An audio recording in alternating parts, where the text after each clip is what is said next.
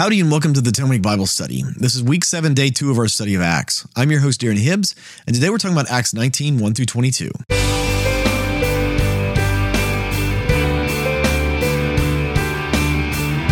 Well, welcome back to the 10-Week Bible Study. Again, I'm your host, Darren Hibbs. Would you join me as we pray before we start today? Lord, would you open our eyes and our ears to hear what your word has to say to us, God? Speak to us and fill our hearts with the knowledge of you. We want to encounter you in your word today. In Jesus' name we pray. Amen. With that, let's jump into God's word. I'll be reading today from the NIV. This is Acts 19, starting in verse 1. While Apollos was at Corinth, Paul took the road through the interior and arrived at Ephesus. There he found some disciples and asked them, "Did you receive the Holy Spirit when you believed?" "No." But they answered, "No, we have not even heard that there is a Holy Spirit." So Paul asked, "Then what baptism did you receive?" "John's baptism," they replied. Paul said John's baptism was a baptism of repentance. He told the people to believe in the one coming after him, that is, in Jesus.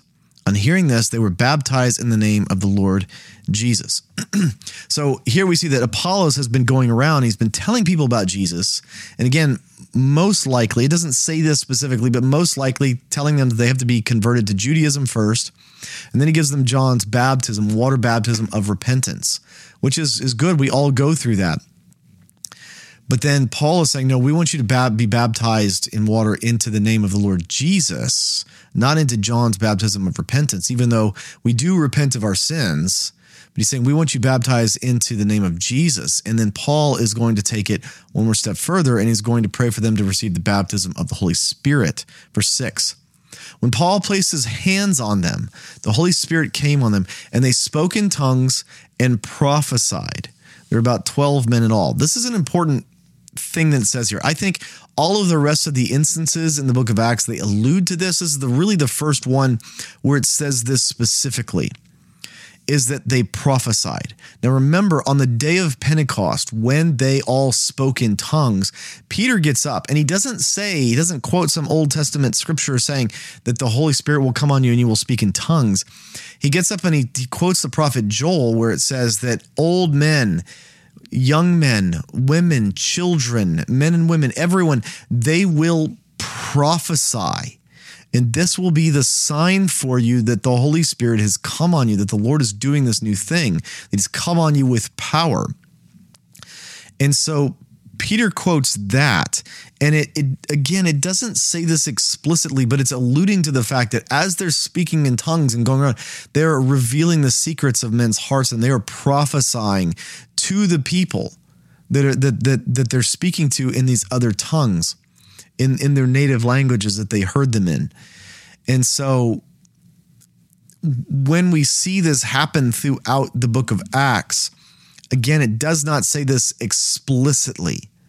So I'm reading into this in several places, but here it does say this explicitly, that they spoke in tongues and prophesied.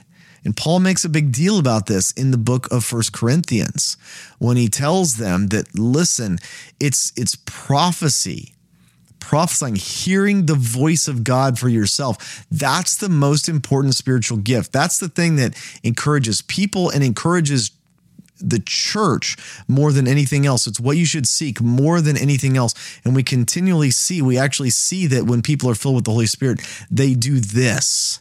Right? And this was the thing in the Old Testament reserved for the man of God, that they prophesied. But most people understood that they don't do that. And we see that even the apostles at the beginning of the book of Acts, they're casting lots because they don't hear the voice of God until the day of Pentecost. Then after the day of Pentecost, the Holy Spirit comes on them and they hear God's voice with clarity. That's the change in the book of Acts, is that Christians now hear, the followers of God, they all have access to hear God's voice with clarity. Verse 8, Paul entered the synagogue and spoke boldly there for 3 months, arguing persuasively about the kingdom of God. But some of them became obstinate. They refused to believe and publicly maligned the way. So Paul left them. He took the disciples with him and had discussions daily in the lecture hall of Tyrannus. This went on for 2 years, so that all the Jews and Greeks who lived in the province of Asia heard the word of the Lord. So we see at this time in Christian history, they weren't necessarily called Christians yet, although we know that they were first called Christians in Antioch. What Christians were mostly referred to at that time were followers of the way. That was what Christianity was called, was the way at that point. They didn't call it Christianity or anything else. They call it the way. And most people understood it to be a Jewish sect, but now more and more people are understanding that even Gentiles can follow this. And so that's the name they've given it, is capital W, the way.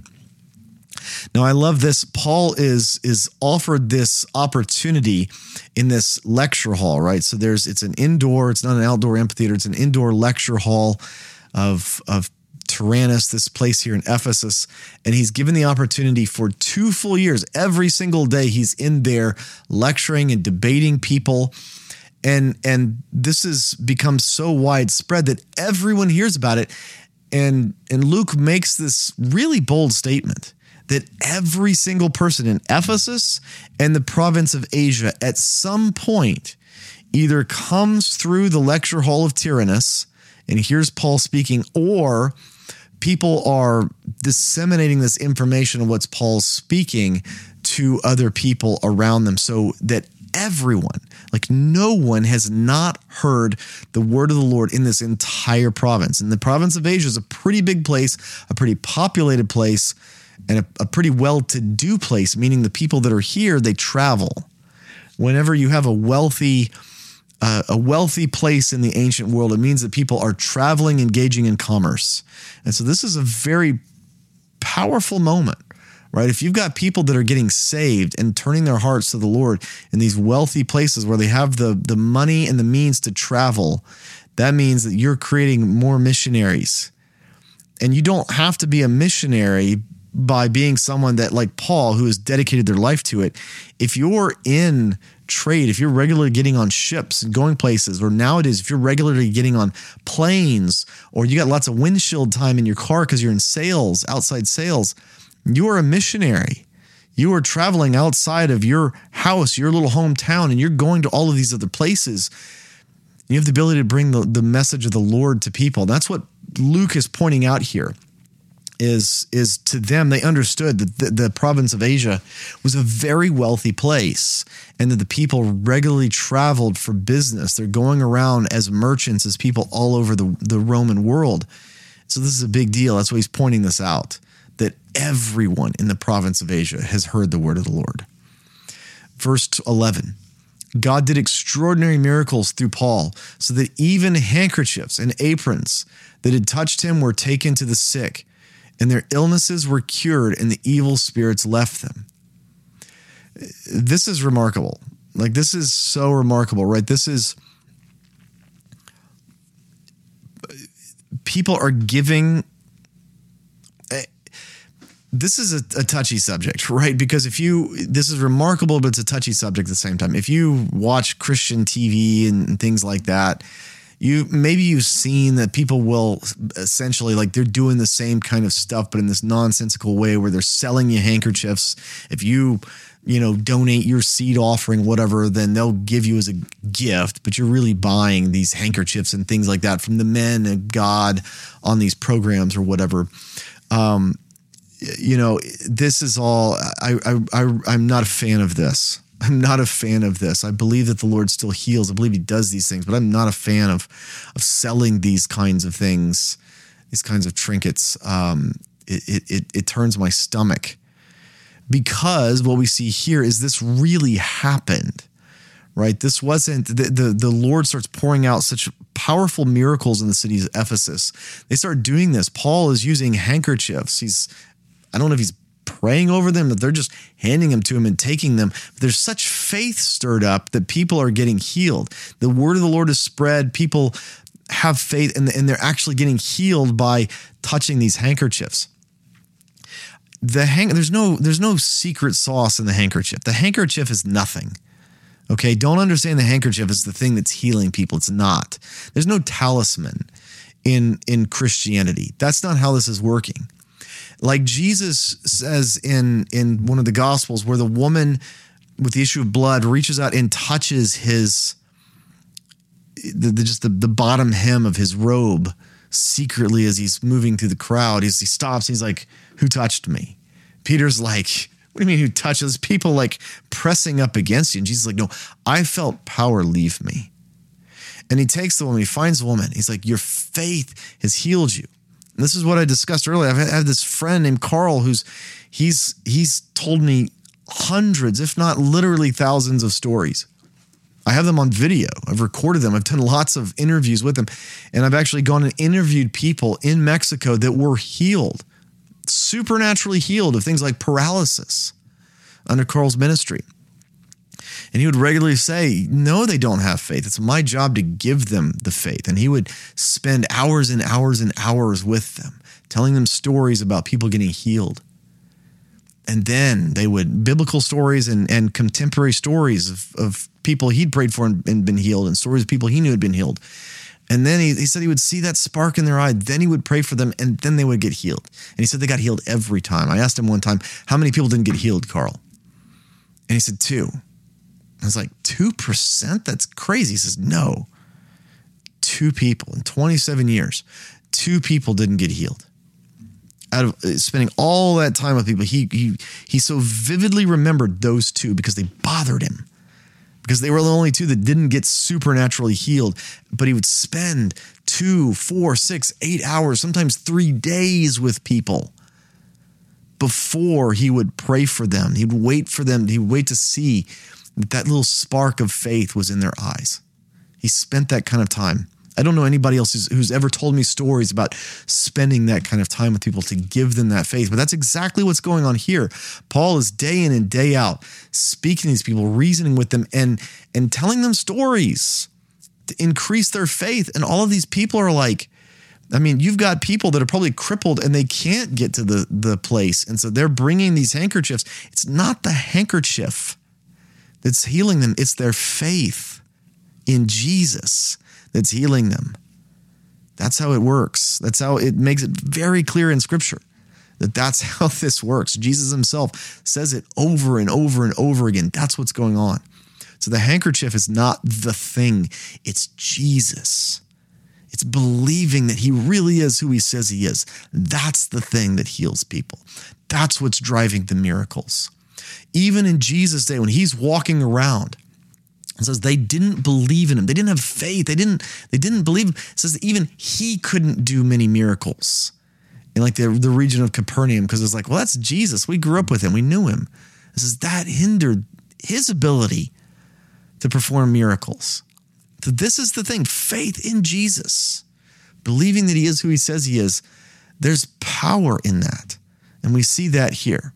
Verse 13, some Jews who went around driving out evil spirits tried to invoke the name of the Lord Jesus over those who were demon-possessed. They would say, "In the name of the Jesus whom Paul preaches, I command you to come out."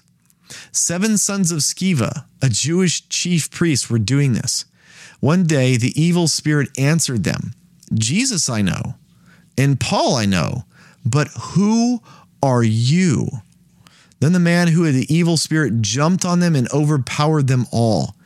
He gave them such a beating that they ran out of the house naked and bleeding. Did you hear that? That is crazy. They're going around and they're like, well, Paul is over here casting out demons from people, and we're exorcists. We do this kind of stuff too. So let's say in the name of Jesus, whom Paul preaches, right? They're not saying in the name of Jesus that we believe in. They're just trying to, again, they're kind of trying to use this as like a talisman, as this like little magic handkerchief to see if it works. And this is not good, right? The handkerchief is not the thing. Saying in the name of Jesus is not the thing. Just because you say in the name of Jesus doesn't make it real.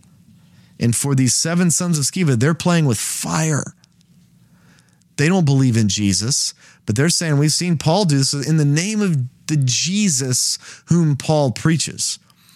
And the demons are like, I know Jesus and I know Paul, but who the heck are you? And this guy, one guy overpowers 7 men and beats them up, strips them of all their clothes so that they're naked and literally bleeding as they run out. This story, right? This one story about them trying to invoke the name of the God that they don't serve, Jesus. This is going to have a powerful effect in the city of Ephesus. Not on the pagans, but on the Christians. All of the people who have given their life to Jesus, but they've kind of been playing around with this. And this is a message to us today. Verse 17. When this became known to the Jews and Greeks living in Ephesus, they were all seized with fear, and the name of the Lord Jesus was held in high honor. Many of those who believed now came and openly confessed what they had done. A number who had practiced sorcery brought their scrolls together and burned them publicly. When they calculated the value of the scrolls, the total came to 50,000 drachmas. In this way, the word of the Lord spread widely and grew in power. This 50,000 drachmas, this is in essence several $1 million in our money. So you've got people realizing, oh my goodness, this Jesus, he don't play around. And these demons, this is real. And so they come, they're like, I don't want any part of saying the Jesus whom Paul preaches. I want to know him for myself.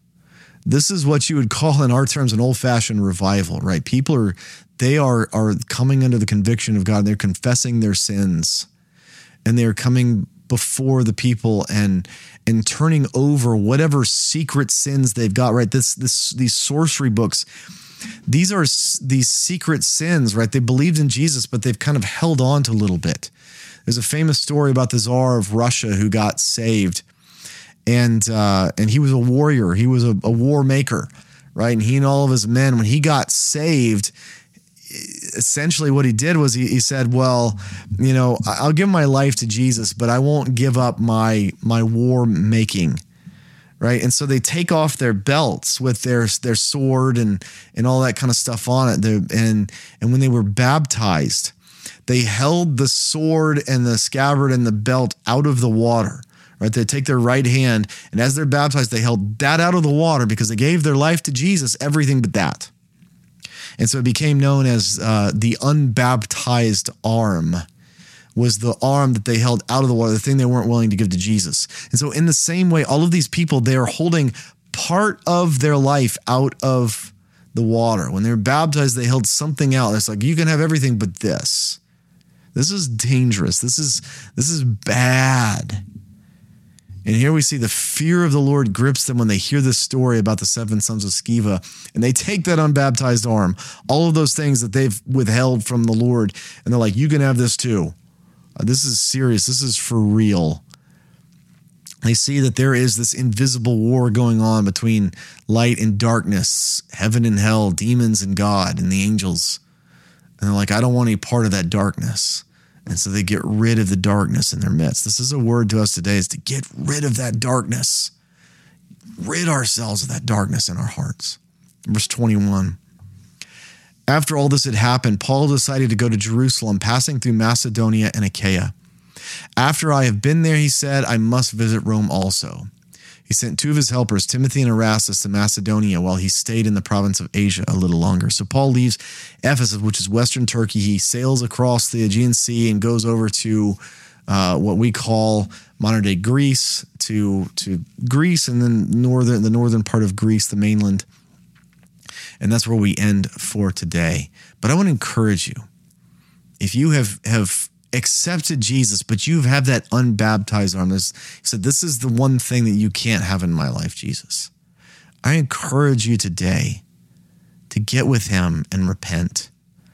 Repent before the Lord of those things that you've held on to. They're like, you can have everything but this. Because it doesn't work that way. This is for real. This is eternal. And we can't have that one thing that we hang on to. We have to give Jesus everything or nothing, but we can't hang on to just a little bit. We have to give our hearts to Jesus. We're all in. We're all in or we're nothing. So if you haven't done that, I encourage you. Repent of anything that you've held back and tell the Lord that you are all in. For the 10-Week Bible Study, I'm your host, Darren Hibbs, and I can't wait to see you next time. Hey, thanks for tuning into the 10-Week Bible Study podcast. If you've enjoyed this podcast, would you consider leaving a review for it on your podcast app of choice? It really helps other people find out about this podcast, and my heart is for people to fall in love with God's Word. Thank you.